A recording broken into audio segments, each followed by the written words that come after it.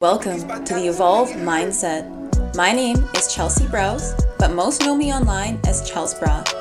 I'm an awakening mentor and somatic sexologist who's passionate about the continuous evolution of consciousness.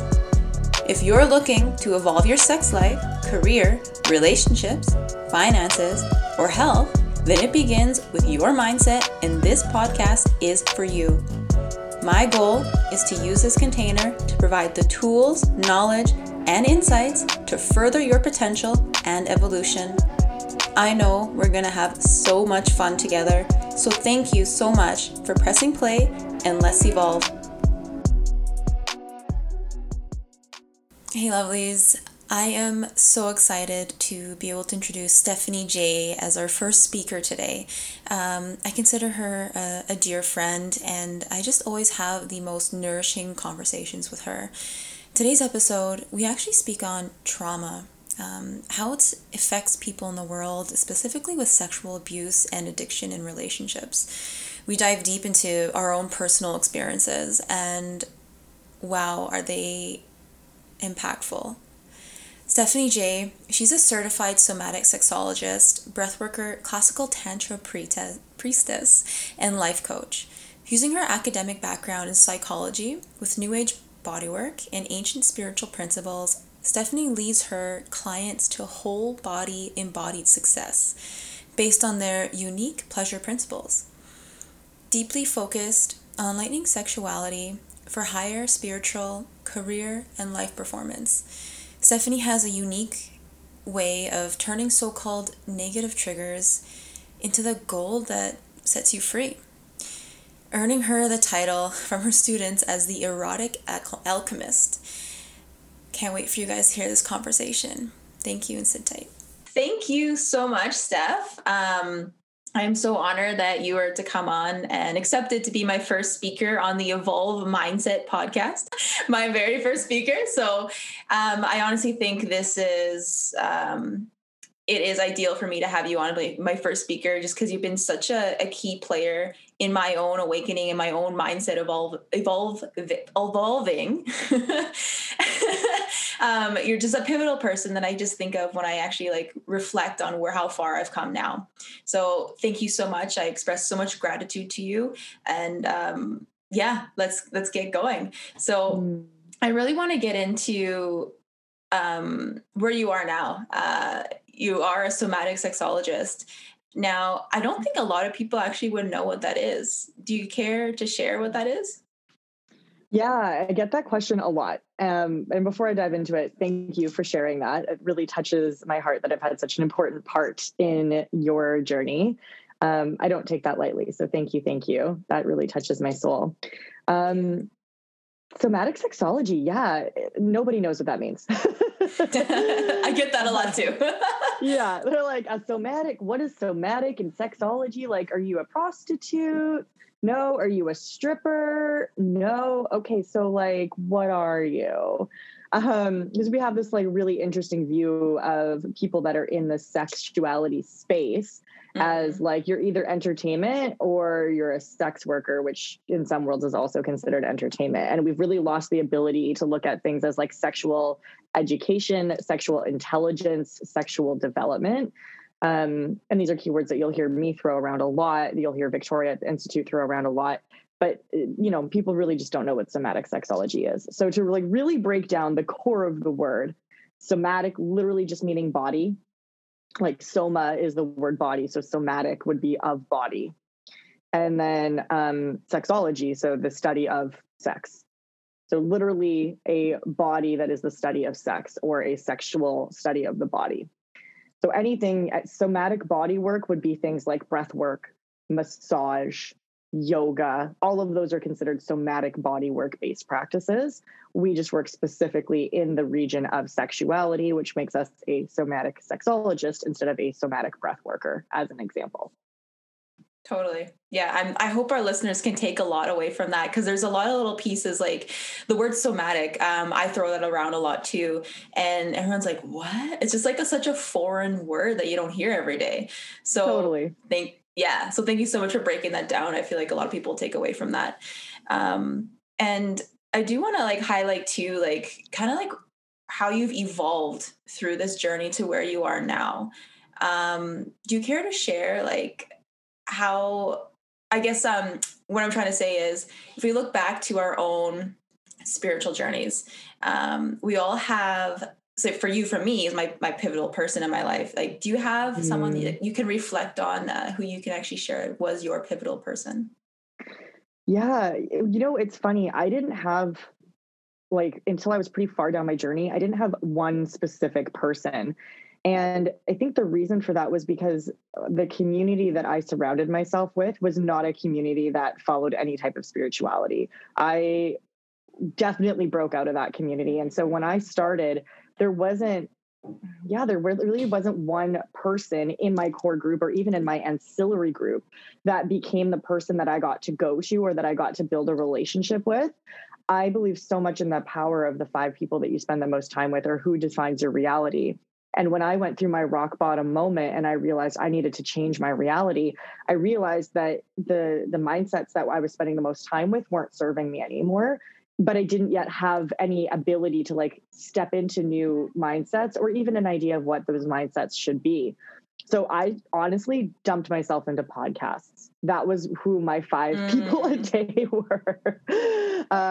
It was all podcasts. So, people like Catherine Zenkina, Manifestation Babe, James Wedmore, Mind Your Business podcast, Rick Castillo. So it was all about like manifestation, which really is what was my gateway drug into spirituality. I like to joke, as well as the mindset work, because I realized that I just needed to do some work on my brain.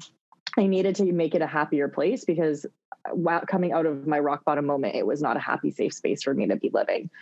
And that really got me into spirituality, kind of got me into the journey. And from there, I started to get these almost like micro experiences with people in the Winnipeg community. So actually, who is now my partner, but was not at the time, Cian, was talking a lot about meditation.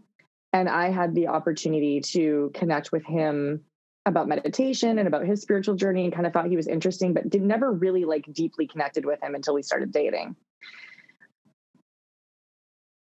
And then I also just had a lot of just random people that would pop into my life. I had a Reiki healer who showed up in my life out of nowhere and ended up really being pretty pivotal. And she gave me my first deck of tarot cards, which got me into tarot. And I just had like a lot of, but then I never saw her again. Was the weird thing. That's super cool. Yeah. And that's so neat how they just like pop up for one little thing in our life and then they just kind of like fade into the darkness again. And here I am. Here's your tarot cards. Yeah. It's going to affect your whole entire life.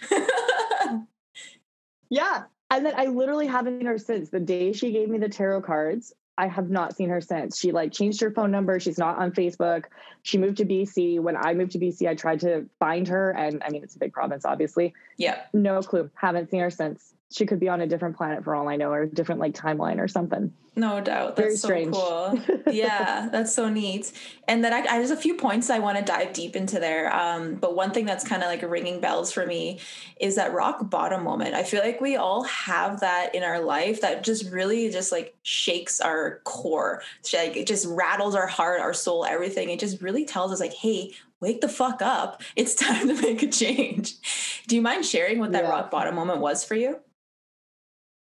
Yeah, so it was a pretty big one for me. And I guess to back up a little bit and give you a little bit of context of what led up to my rock bottom moment. I was a child that was raised not quite in poverty, but definitely in a lower income stream. My parents were working multiple jobs to keep food on the table. I basically never saw them.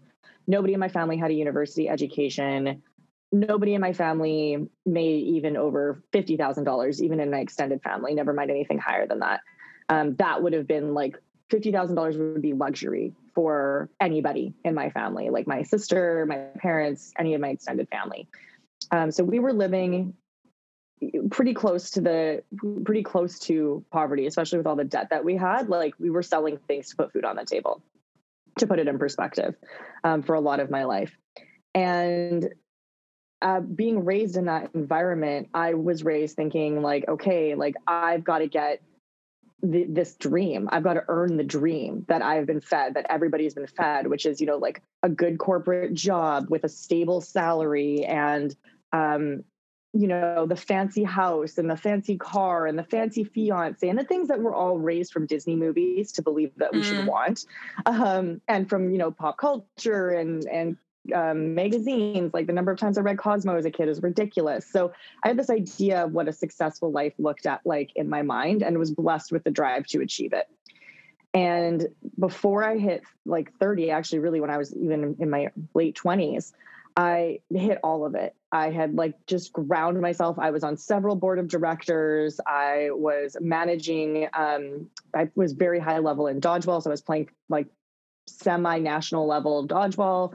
I had the fancy fiance who everybody called a dreamboat. We had the 2 fur babies. We had the fancy car. We had the condo that was like 3 stories and 1,200 square feet that everyone loved to have parties at. I had this amazing corporate 6-figure job that allowed me to travel all over the world. And I was living the dream. I was at that point, 27 and totally living the dream on the outside. And on the inside, I really truly felt like I was living the dream as well. But you know how you sometimes have that like little inkling of, this isn't quite it, or there's something else, and you just don't listen to it because everything on the outside is so good. Totally. And so I was in that state.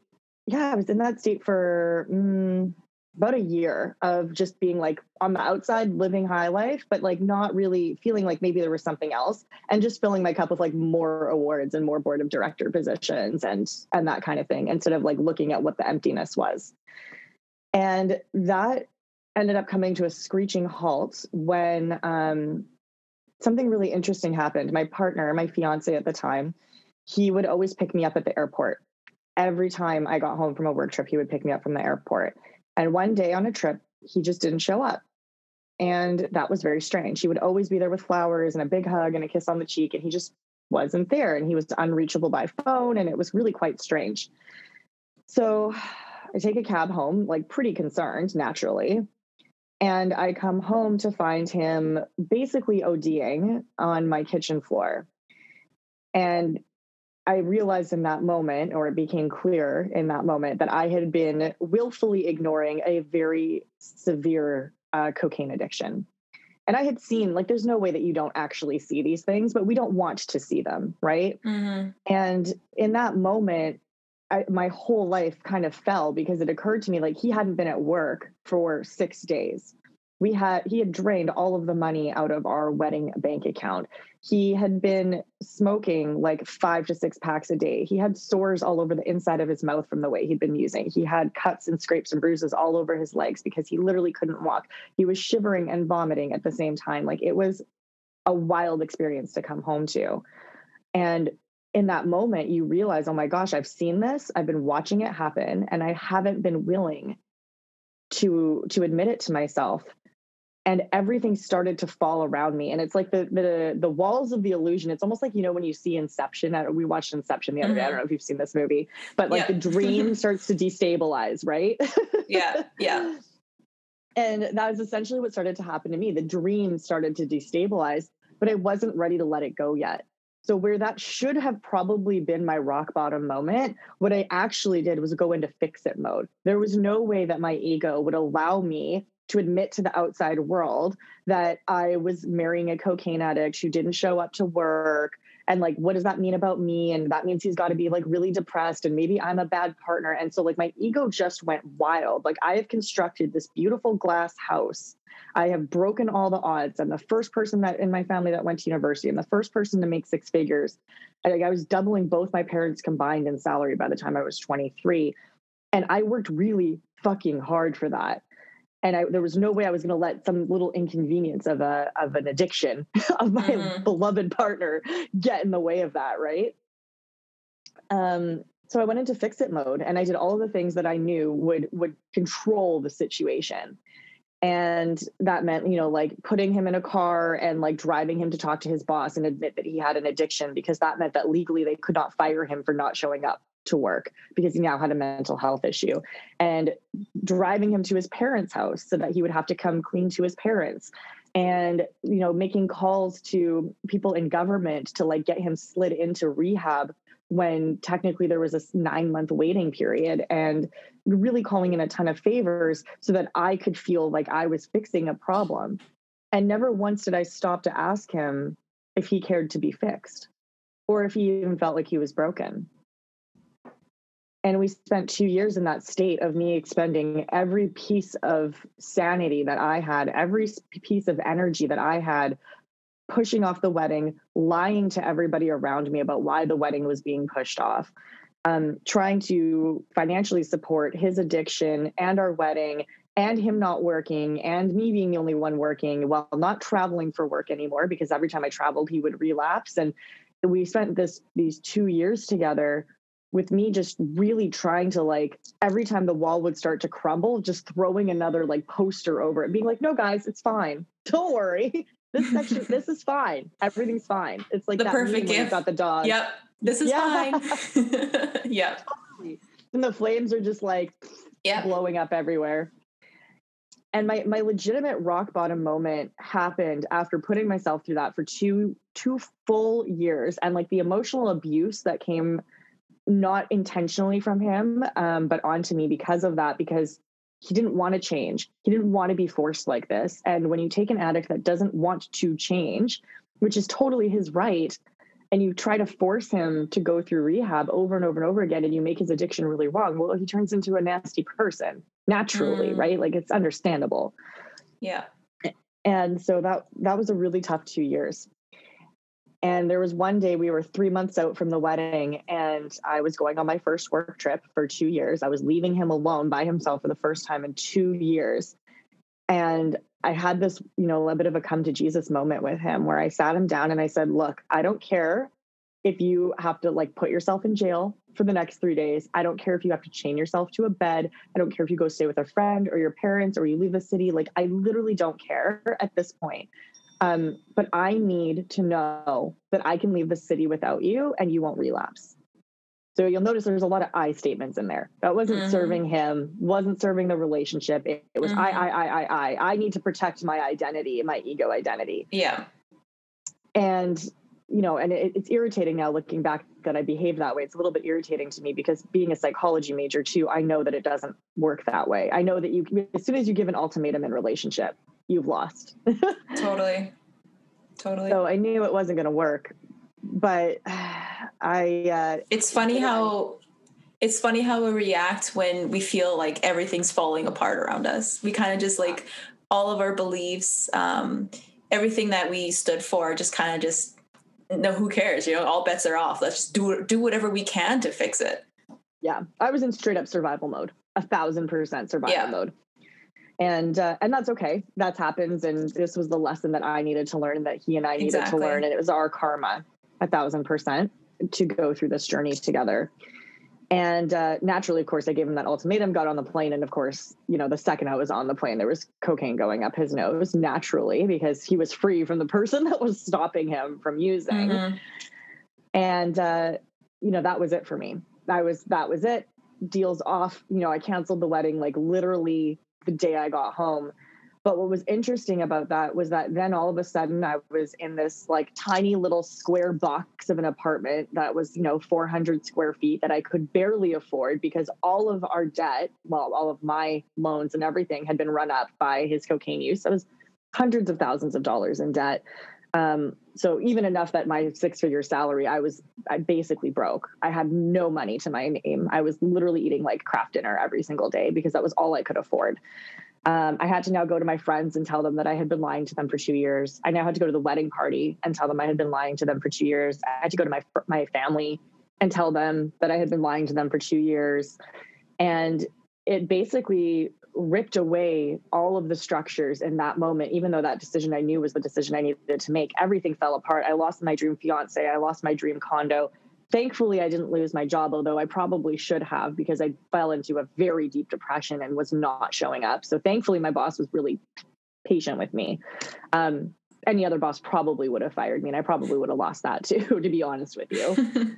I lost everything.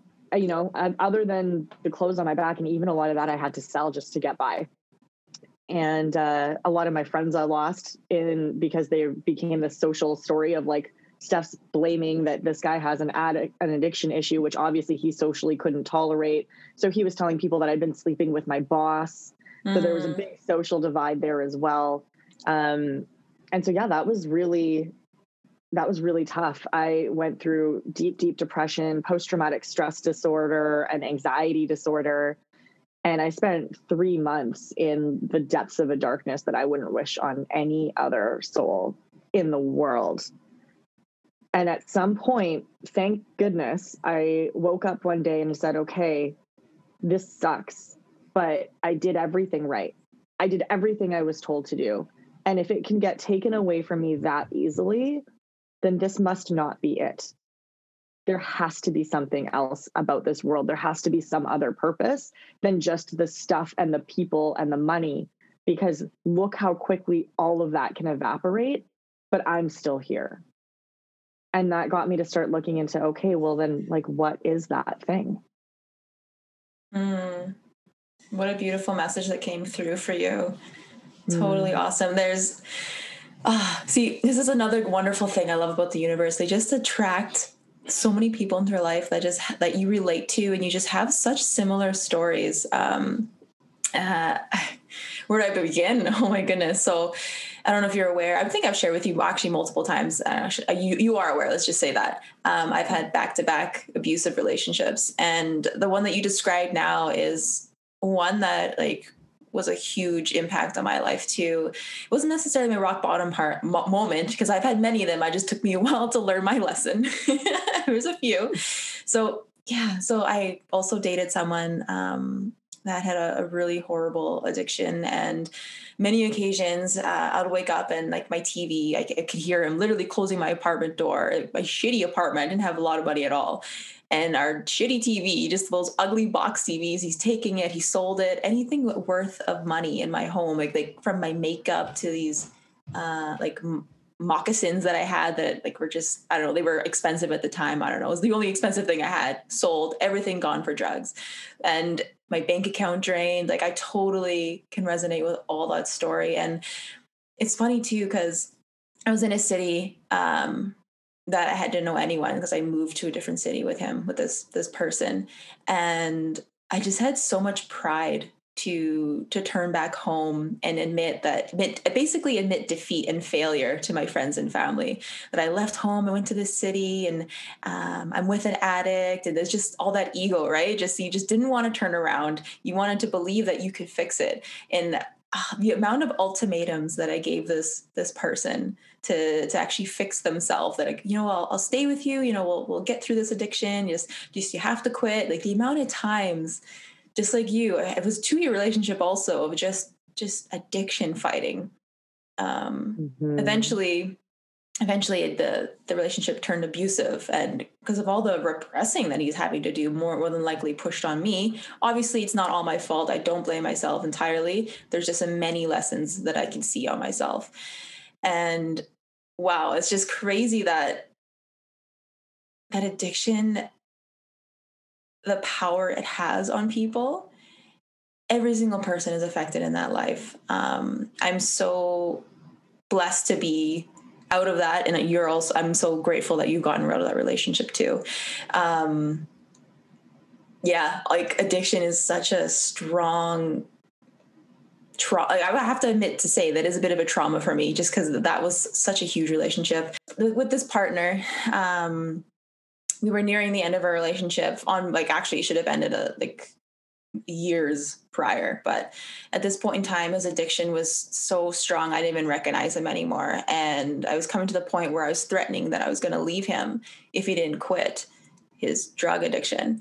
And I would continuously threaten him, and every time I threatened him, he would get quite violent and like, you're not leaving me. And it was literally in a moment where he would try to like bound me. And there was a situation where he actually, sorry to listeners, but this will be quite graphic and triggering. So just it's a little more preparing you all. He bound me with my arms behind my back with duct tape, and he bound them to my legs in a very just like I don't even know how to describe it to the listeners, but kind of like a hog tie almost. Um, and he took a needle, a clean needle, and he actually stabbed me in the arm. And his motive for that, with drugs in it, was for him to show me his reason as to why he was choosing the drugs in his life. Um, and in that moment, he's describing to me, he's like, this is why I do this, and you need to know why I can't quit. And then from there, he put me on the bed and took my pants off, and he brought himself onto my ass to kind of like rub and like grope his growing on me. Now, he didn't penetrate. And whenever time I think back to this moment, the amount of compassion I have for him because of what he told me during this moment, he told me the reason why he would do drugs and all this was to obviously escape his reality. But when he was, I think he said when he was 5 or 6 years old, this is what a man did to him while his mother was in the next room, shit-faced drunk, like incoherent. And so he proceeded to just kind of like bump his self to me, just kind of to make the motion that he was raped. And that was just him reenacting the scenario and displaying to me why he chose the drugs and why he couldn't quit the drugs. And in that moment, like I'm bawling, I'm just like I'm screaming, like please don't, like because I didn't want a needle in my arm, like that was a huge fear of mine. Oh my god! And yes, it happened. But the amount of compassion I had for him was just like I understood the addiction, which was just like. Then I look and like it's like these people, like they're escaping, and I completely understand. But it is debilitating for so many people too. Oh my goodness. And to continue with that, he proceeded to leave because I know the amount of shame and guilt he felt after that. Oh my goodness, because he has such an amazing heart. So anyways, he left, and he actually sent this girl that I knew at the time to come and console me and be by my side. So I talked to her and whatever, I'm crying, whatever, da da da. And he eventually, later that day, he actually got picked up by the police for whatever other reason because he's on this big drug binge. Who knows what happened? And then he went to jail, and he called me, and I told him, you know what, I have to leave. Like I don't feel safe. Because at that point, that was my rock bottom in that relationship to like, okay, I need to go because who knows where this is going to go next. Like, this is horrible. I don't want to be in this situation. Mm-hmm. Yeah. So that was that. And I left him. Although on the phone, and this is also, again, I'm sorry, everyone, this is a very dramatic story. On the phone, he threatened me that if I leave him, he will kill himself. And, like, I feel like people say that a lot in many different, different situations, especially in relationships like that. You see it on TV and like whatever. So I was like, yeah, whatever. Like I can't, da, da, da, da. So I left him, and I actually left the province that we were in. And I got a phone call 2 days later, and I heard that he overdosed in a jail cell.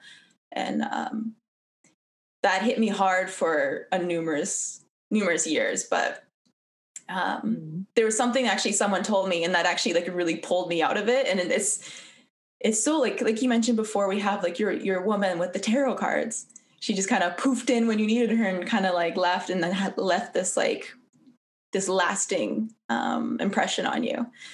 And so yeah, anyways, this girl popped in that I grew up with as like childhood, and we were just talking on Facebook. We literally talked for like 3 days, and that was it. And I still to this day have not talked to her. So random. But she said something to me when I shared that story with her, because it was really fresh at the time when she spoke to me. And she's like, anyone that kills themselves, because I was blaming myself, and his entire family, I think to this day, probably blame me, and because of the series of events of how it happened. She said to me that anyone that decides to kill himself or commit suicide, they don't do it for one reason. They do it for multiple reasons. And that hit home for me. So I was like, oh my God, like you're absolutely right. Um, so that really helped me. And then it's just neat because she was like a really key person in my life and just kind of tied her on in that story. That was one of the many rock bottoms I've had. And Mm. just hearing your story about your fiance and all the addiction that's encased around it, it really hits home for me. So thank you very much for sharing that. I appreciate that. Thank you. Yeah, and thank you for sharing your story and being so vulnerable, because that's an intense story to share. It is, it is, it is. And then even like saying, I'm like, oh, okay, like it's a story I've lived with, and it's a part of me. I've accepted it. I've come to forgiveness for all pieces and parts of it for myself and everyone involved, like everyone that's blamed me. Da, da, da, da. It's to bed, and it's. I've now accepted it's a part of me. But then when I say it, how triggering it can be, it's like, oh my God, like this is like pretty impactful. Yeah. um, yeah, required a lot of healing, necessary healing though. So yeah. Yeah. And what I think is so interesting about that is, these things come, and I haven't yet figured out how this is going to show up in my life, but I believe that these reasons come to us and they touch our hearts. And some people might say that they scar our hearts. I believe that they make our hearts stronger. It's not a I think so. scar, it's more muscle. Mm-hmm. Um, but they happen to us for a reason. And there's one thing that I have learned in trying to assist him in his addiction story is that there's always a reason. There's always a coping mechanism. It's not an addiction issue. We don't have an addiction issue in North America. We have Mm-hmm. a coping mechanism issue in North America. We have people that have lives that have experienced incredible trauma that maybe they don't even fully remember, Exactly. that is just driving the bus, and we don't have any tools to help them deal with it. We don't have anything. We just expect them to walk along and pretend everything's fine. We have families that don't know how to support them. We have a health system that doesn't know how to support them. We have mental health stigma. We have addiction stigma. And 9 times out of 10, what I've learned being in this space is that it comes down to sexual trauma, almost Mm-hmm. always childhood I sexual trauma. mhm. I totally agree with that. Like the amount of stories I've heard just from people that I've come into contact with that have drug addiction, that have anger issues, that have that abuse their lovers, like just all like the storybook of some type of abuse has stemmed from sexual abuse, Yeah. and it affects like, oh my goodness, I don't even know where to go with that, but you're absolutely right with that. Like every one of my abusive partners were sexually abused as like a young boy. Yeah. Every single one of them. And there's like, and that's it does make it easier to have that compassion for them once you understand where they came from, their childhood, the abuse that they endure. It's like now I see you. I see where that anger and that hurt, where I can see where it's coming from. Hmm. Yeah, and I mean, that can be so challenging too. I mean, that was something I had to journey a lot. And it was part of the reason why I stayed for 2 years after developing or realizing there was this addiction issue. I stayed for 2 years because, yeah, I could see it so clearly. There's this human that I love, and he uses because he hates himself. He hates what he's been through in his life. Mm, And everyone in his family blames him. Everyone in his family sees him as a failure because of his addiction. And nobody looks at why he has an addiction in the first place. Nobody gets curious, compassionate, or loving for him. All they do is label him and throw him out the window. And then they wonder why he doesn't want to stop. And that drives me bananas. And it was yes. crazy. Yes, I totally again, and I feel that with you too, because like the individual that I shared that story with, his mother, she would never admit to what happened, and she was in the next room when it happened. He was in foster homes. Like she acted like she was in his life the whole time, and he had 6 other siblings. I think probably 3/4 of them, pretty much nearly all of them, they all endured some type of sexual abuse. And it's just like the parent figures ignore it. The any of the other adult figures in their life ignore it. And that just makes it worse for them. Like all they want to do is be seen and be heard and just just be recognized that that happened to them. And this drug addiction, I feel like that's just what they turned for one, to escape the pain, to escape all that abandonment, to escape all those horrible, traumatic feelings and those memories that they're remembering and embodying all the time.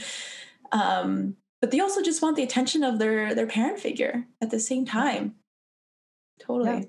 They want to feel loved, right? And that can make the decision of where your boundaries are and what you choose to do. And I think especially when people go on a spiritual journey, this line can get even more blurred because your heart becomes so big and your empathy and your compassion becomes so big that how do you choose to leave, right? Like what's the breaking point where you decide my needs are more important than your needs when you're on a spiritual journey and your empathy is so huge?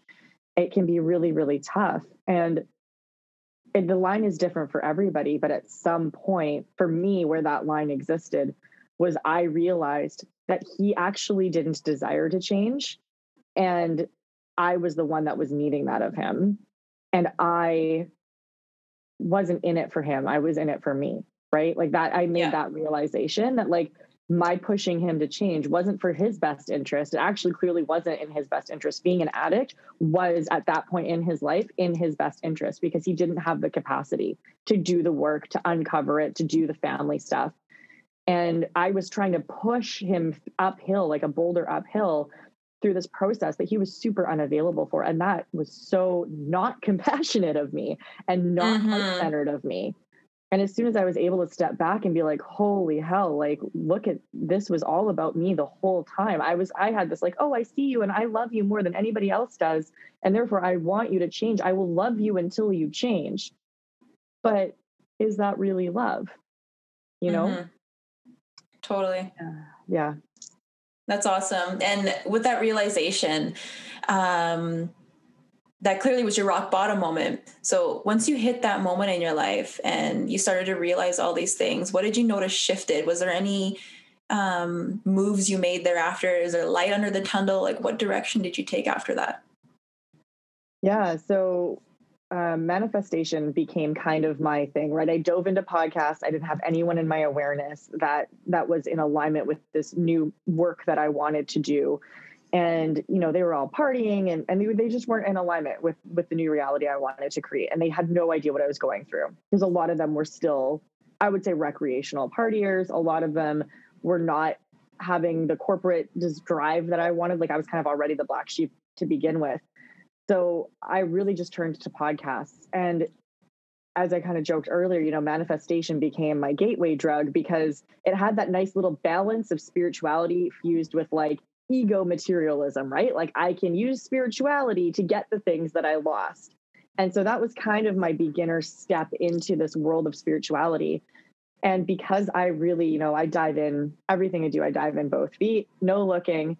And that really served me in this case because I literally listened to podcasts while I fell asleep. It was the first thing I turned on when I woke up. I just dumped new information into my brain at a level that like I couldn't even tell you all the stuff I watched or listened to, but when you listen to it that much, it gets into the subconscious mind. And because of that, the light at the end of the tunnel definitely squeezed in. And I started to notice a lot of shifts in my reality that I started to notice. And it's almost like, you know, when you start going to the gym, you notice that you change before other people notice. Like you'll start to notice a muscle popping before anyone else really sees it. And basically the same thing happened to me. I started to notice things were magnetizing into my awareness. New people were coming in. I was walking different. My stress levels were different. The way I thought about myself was different. So I started to see all that stuff internally. And that really convinced me like, okay, well, maybe now I can get into things like crystals or Reiki. Like what's this Reiki thing or massaging or what's this tarot thing over here? What's astrology? Like, let me like play with all the tools that are kind of the quote unquote new age tools when I was about halfway through my journey. Let me start playing with those. But I had so much fear around sharing them with other people, even as I was seeing massive success, because I was deeply concerned that I would lose all of my friends because they were in this like really different headspace. And I started to really see very clearly how different I had become in the span of, 6 months how different I had become from them. And, in that time I manifested a $30,000 raise in my corporate job, which was already high salary. I manifested a new dream apartment in downtown that was like walking distance from the new job I manifested. And like, I had all of these material things to show for this work, but I was afraid to admit that I was carrying crystals in my backpack because I was afraid I would be vilified by my friends and family. And the unfortunate thing there is that by the time they actually did start to see me walking around with the sage and the crystals and knowing my human design and all that kind of stuff, once they started to actually see that this is what I was into, yeah, they weren't super pleased about it. I wouldn't say that they vilified me right away, but it was definitely like a, whoa, what are you into? They started to call me a hippie for a while. And it definitely started to like pull at the threads of the fabric of those relationships. And the more I grew, the faster I accelerated, because once you get into that belief spiral, once you prove to yourself that you can manifest $100, it's like, oh, game on. Let me manifest $1,000. Let me manifest $10,000. Like, it just becomes fun. Life's just a game at that point, right? It's just all about, ooh, what challenge can I set for myself now? And that was very different than the reality all of my friends were living in. So what was really unique about my journey is I really saw very quickly how when I dedicated myself and I leaned in with that belief field, everything around me changed for the better. And that included releasing some people and situations that weren't any longer for my highest good. That's awesome. I love that you mentioned manifestation, because especially as a gateway drug, because that was totally kind of how I started to slowly lean into all of this too. I'm not sure if you remember or heard of the book or the movie The Secret. So I watched the Netflix documentary The Secret, and that changed my life. I actually printed out a little paper $1 million bill or $1 million check in my name just to kind of like get everything going. Hasn't happened yet, but I am still hopeful. It's all in the game. It'll be there. Just got to believe. Exactly. I created like a bit of a superficial list for my current partner, whom I've actually been with now 8 years. So I think it kind of worked. I did like his hair color, his height, his family, his values. He had a car. Like I had like all these like this list of things because I was just tired of dating these same people in my life. So I just like created this person, this individual, and literally 2 days later, poof, out of nowhere, I got this new boyfriend. It was pretty cool. So like that got me super hooked. And it really, from there too, like for me, it was a lot slower. It seemed like you were able to kind of just like really hit the ball rolling. Like you mentioned, you kind of just dive with 2 feet in, which is really cool. Along with the manifestation, I heard you mention human design too. I've actually just recently started getting into that, which is super interesting. With the manifestation and the human design, when you have the arrows, like I just found out that I'm a specific manifester, and at the moment, like I've really been trying to play with that, but that makes a lot of sense from when I first found out about manifestation. I didn't do it in a specific way, and that's what I am. I'm a specific manifester. So I have to like literally do down the list and like be very, very specific, which I was with my partner and why it happened so quickly, but I didn't really catch on X amount of years ago. So now I'm going to keep trying to do that. I'm assuming you know what that is. So do you know what kind of manifester you are?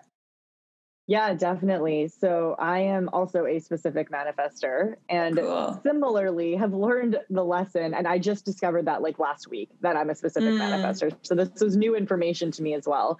And having been in the manifestation game for quite a while, I mean, I watched The Secret when it was out in like, you had to order it in a DVD. Like when it came out in, what was it, like 2006 or 2007, I was in an MLM at the time and selling sex toys. So, the sex gene was in me for a long time. But I was selling sex toys back when I was 19 when that movie came out. And I watched it, and at 19, your brain is still so malleable. I was like, oh my God, of course I can manifest whatever I want. And I made my vision board, and I did vision boards with my team. And what was really cool about that experience, to pull it back to the specific manifester, is that anything that I was very specific about all manifested. But the stuff I was kind of loosey-goosey on my vision board didn't manifest. And they were like loose experiences. They're like, a picture of a jungle, but it was like, do I want to go to a jungle? Do I want to be a jungle? Do I want a cat that lived in a jungle? Like, what is the jungle, right? There's no clarity there. And it never showed up. But like, for example, I had an Eiffel Tower on my vision board, and without even realizing this until years later, I actually ended up manifesting a job with a travel agency. And I actually went to Paris 8 times over the span of 3 years because it was Wow. on my vision board. And it's just really interesting to see when I was like, I want to go to Paris and I want to have this, I want to look at the Eiffel Tower. That exact picture as the one I had on my vision board, I literally own it. And they're now side by side That's awesome. versus the fluffy jungle or this like random house that I kind of like, but it's big, so I think I should like it. Those things didn't happen. And I think that's one thing, and they don't talk about this in human design, but as far as manifestation is concerned, one thing that I've really learned is understanding where the desire is coming from has Mm, really impacted whether or how effectively I can manifest it. So like this massive mansion that's worth like $30 million, that who knows where it is. Like my ego wanted that at 19. It was like, yeah, I want to be the person that like lives in this big house. But like really, actually, that's not what my soul wants. I mean, I'm a digital nomad, right? I don't want to own any property, never mind this massive like boat anchor of a property somewhere. So it's interesting to see how that has changed. And anytime I've put something on a list that was purely coming from ego and not actually from spirit, it hasn't actually manifested for me. But everything that came from spirit, like for example, the space I'm staying in right now, which is not a mansion, but for sure for North Vancouver, which is one of the most expensive areas to live in North yep. America. It's a Mm-hmm. beautiful place. It's a beautiful place. And we manifested it in the span of like 48 hours in like an amazing story. And it was exactly what was on my very specific manifestation list. So sometimes there's things that I think are soul aligned and those are the things you go for, but we can get really caught up in like, oh, I want the like Gucci bag, but that's just because somebody else has a Gucci bag. It's not because I actually want it, or I want the fancy car, but like, do you actually want the fancy car? Right. So I feel like there's a piece there that isn't talked about yet, but is so, so vital to the efficacy of manifesting. I totally agree with that because I can speak to any time that I have quote unquote manifested and I haven't manifested without even fully realizing I have to. And like I connect the dots later. I'm like, oh my God, I was asking for this. And only time those things have ever happened was when in my soul, it's like that's something that actually like makes me light up. And I have actually like recently gotten super into plants and I literally keep getting like keep manifesting plants left and right. Like every day I have someone like, hey, I have a clipping or like a propagation for you. I'm like, oh my God, thank you so much. And like I like my soul, like my heart like is like my whole chest is lit up when someone tells me that. Like I want to cry. I'm like, oh my God, I can't believe you've given me this. Like it just makes me so happy. So it's just funny that you mentioned that because as long as you are like that is something your soul is asking for, you're gonna fucking get it. I Yep. guarantee it. Anytime. And I say, yeah, that's so. And I love that you mentioned that because that's happened to me on many occasions. And if anyone is looking to manifest anything in their life, take away that feeling. Just Yeah. remember you need that feeling if that's something you're actually wanting to manifest in your life. That's so awesome that you brought that up. Thank you. And yes, so you also mentioned the digital nomads, and I do want to like highlight to the listeners, like I have totally been watching you ever since we met, uh, which was actually kind of near the beginning of my quote unquote spiritual awakening. I went to a meditation workshop where your partner was hosting, and you were with him also. And from there, I just started following you guys and seeing the journey you've been taking on. And now you are digital nomads. Do you care to share what that is for you? Yeah, it's such a beautiful example of the combination between like, masculine force and planning and feminine flow. And I think if there's anything that this era of being in and out of lockdowns, depending on where you are in the world right now, and in and out of new restrictions all the time has taught us is, we convince ourselves in normal life that we have the ability to plan 1 year, 5 year, 10 years down the road. And the reality is that that's a huge fallacy. You really can't plan that far in advance. Maybe if you're lucky, you get 6 weeks. And now, especially, sometimes we're lucky if we get 1 week before shit changes again. Yeah. And the journey to becoming a digital nomad was such an interesting one for us. So essentially what happened, and my partner and I, we got together and instantly like sparks flew, and we were like creating spiritual businesses left, right, and center. And they were selling out. Like, we ended up hosting a retreat that we literally birthed within the span of 4 hours. We were just sitting around having tea one day with his dad over, and we talked about hosting a retreat in Costa Rica and how cool would that be. And this is while we were both still in corporate. Neither of us were known for spiritual practices. I'd been doing my manifestation stuff, but I hadn't been really talking to anybody about it yet because I didn't want to be the weird kid that did the crystals and everything that we talked about. And I just, all of a sudden, everything was so in alignment. We just didn't care. And we're like, we're going to host this retreat. We like found the place, bought our plane tickets, threw up a website. And this is like such a sign, if there's any entrepreneurs here, guys, it does not need to be hard. It gets to be messy, ready as a lie. Just throw your shit up there and just do it. And it will be successful. If you put your heart and soul into it, it will be successful. And this was a really great example for us. We got a place that only had 12 spots available. We sold all 12 of them within 6 weeks. So seeing my partner and I actually had to stay in a different place because we sold our own beds to have room for attendees to come and attend with us. And with very little effort, like no funnels, no marketing, no paid ads. Like, we literally just showed up on lives on Facebook and shared what we were excited about. And coming off of that excitement, like, that was rocket fuel to me, because I was like, oh my God, I had been feeling so out of alignment in corporate for so long. My spiritual journey really created a lot of cognitive dissonance with being in the tech conglomerate world of the corporate sales executive that I was living. And I was just hating it. It was making my skin crawl. My soul was screaming. I felt like so much resistance to going into work every day. But it's not easy to replace an upper six-figure income. And I had this story of like, I'll never be successful enough to get out of corporate because I've become used to this income level now. And that retreat proved to me that it didn't have to be hard. It didn't have to be expensive. I could just show up in my authenticity and I could crush it. And on that rocket fuel, I was like, okay, well, great, let's leave corporate. So I quit corporate a week before the retreat started. And then I'm going to the thing is, I didn't even know what I was going to do. I was signed up for the sexuality school. I didn't know if that was going to be my thing. I just knew that I was like, this was enough evidence. It was all I needed to say, like, fuck it to corporate. I'm over this. I can make it work. I trust myself enough to make it work. And so seeing my partner and I decided, okay, well, now that I'm not in corporate, I'll launch some kind of coaching business. We'll figure it out. And when we get back from Costa Rica, we'll make all these plans. And he had always wanted to travel, and I had traveled a lot for work, and I always wanted to travel without having to go to like conferences or like justify the ad spend to my employer or whatever. And so we're like, yeah, we'll be digital nomads. We had it all planned out. We knew exactly where we were going to go. We had like a whole year of travel basically figured out.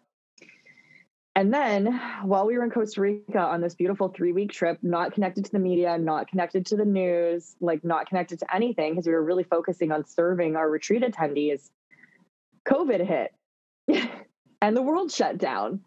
And all of a sudden we're flying home from Costa Rica, and it was like coming home to a zombie apocalypse. It was the strangest thing.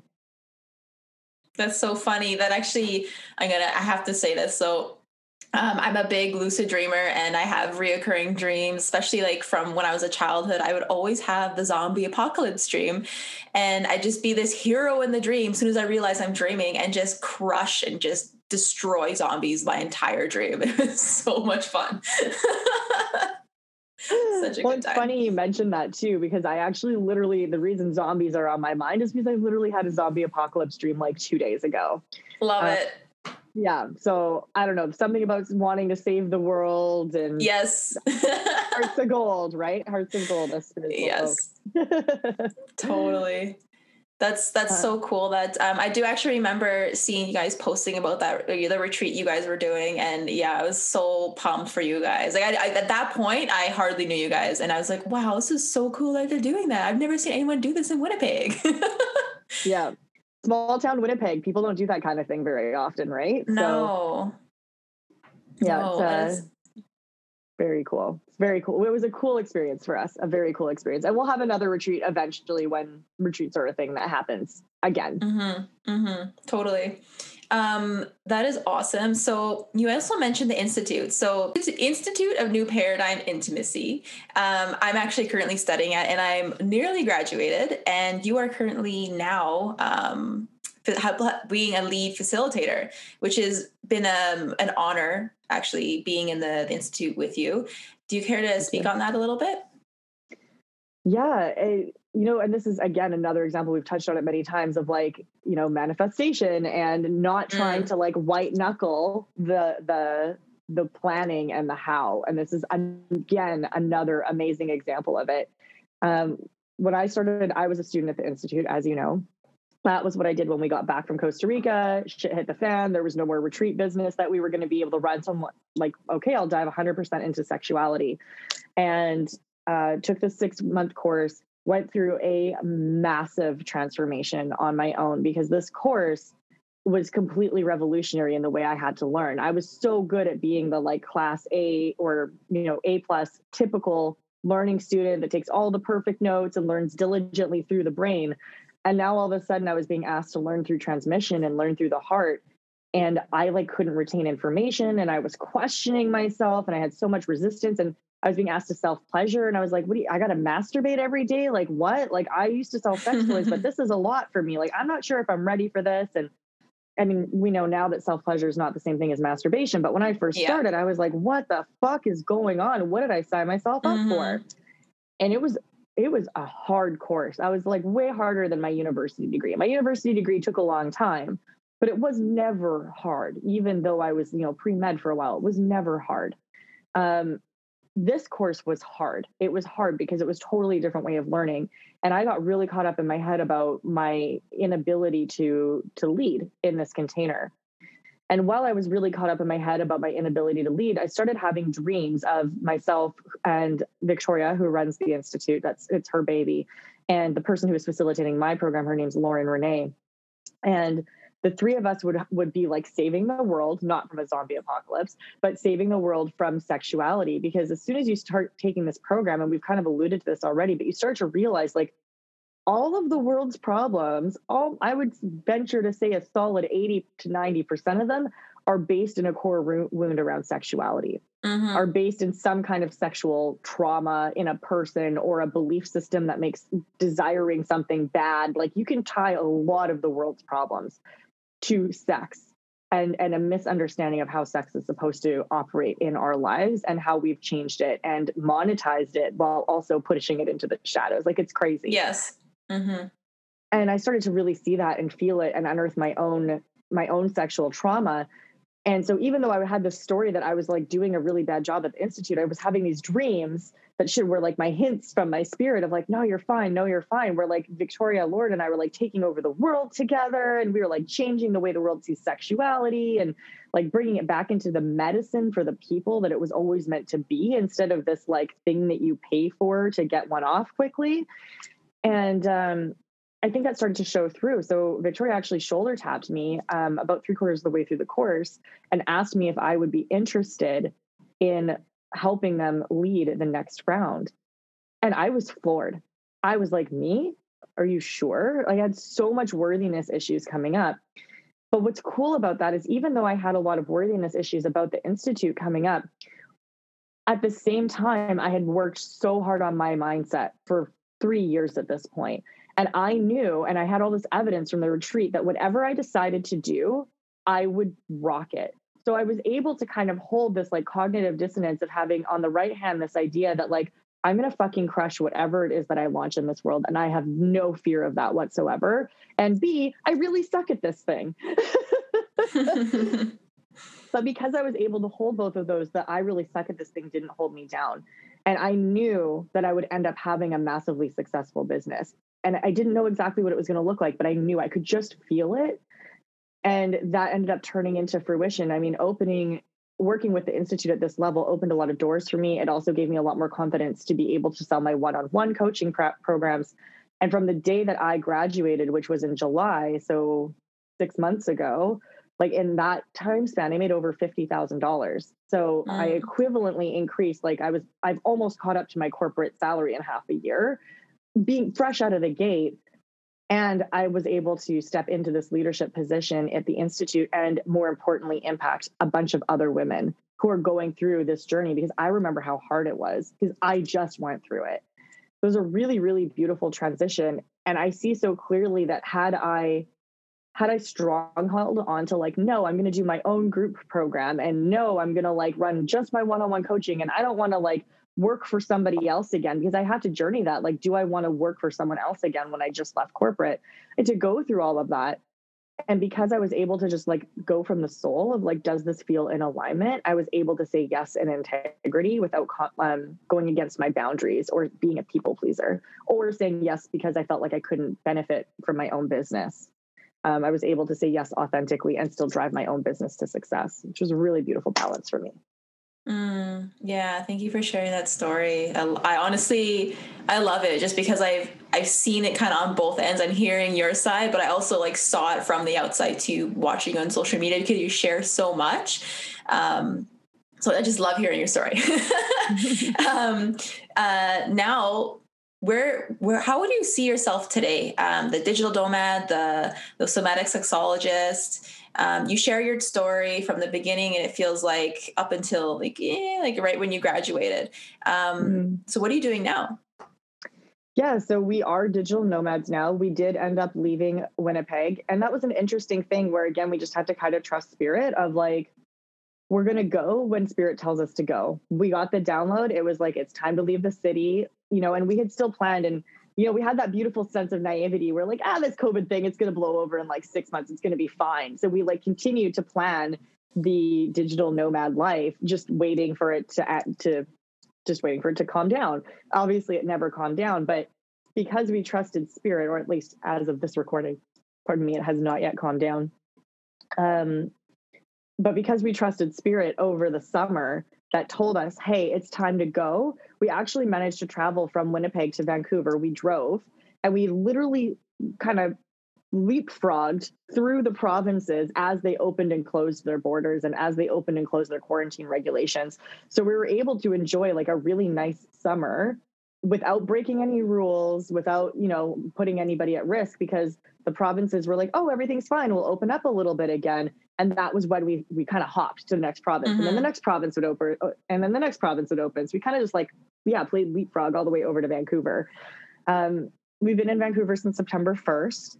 And then just last week received the download that, ta-da, it's time to go again. So we're actually moving to Mexico next, and very excited. We'll be down there in 2 weeks officially as of today.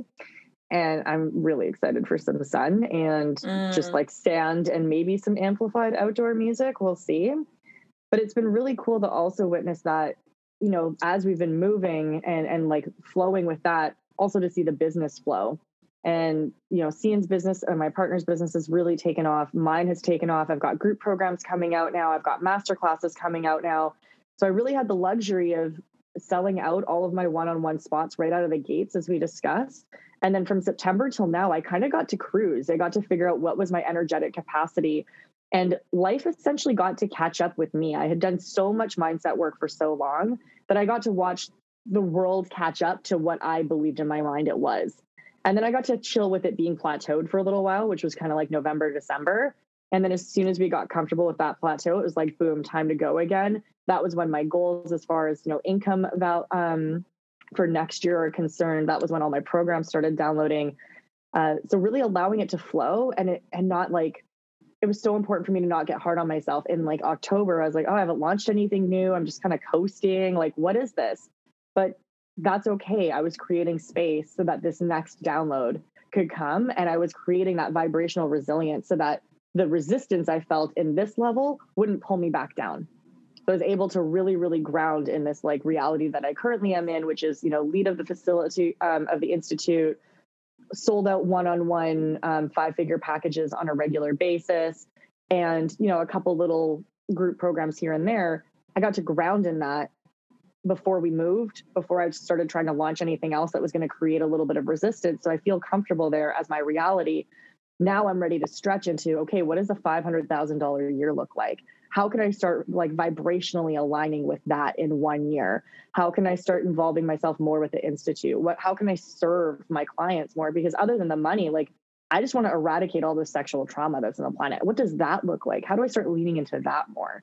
So that's really been the genesis that I've been in for the last few weeks, I would say. What a beautiful evolution from start to finish. I really express my gratitude again. Just thank you so much for sharing that. You paint such a great picture when you actually reflect on it. So I actually can't wait to even just listen back on the podcast and do all the editing. Such a great journey. Yeah. So thank you again so much, Steph. I really appreciate you for being my first speaker on the Evolved Mindset podcast. Thank you. And I guess my last thing for me to ask you is how can people reach out to you if they're looking to just interact, work with you, just to follow you along? Do you care to share all your social medias?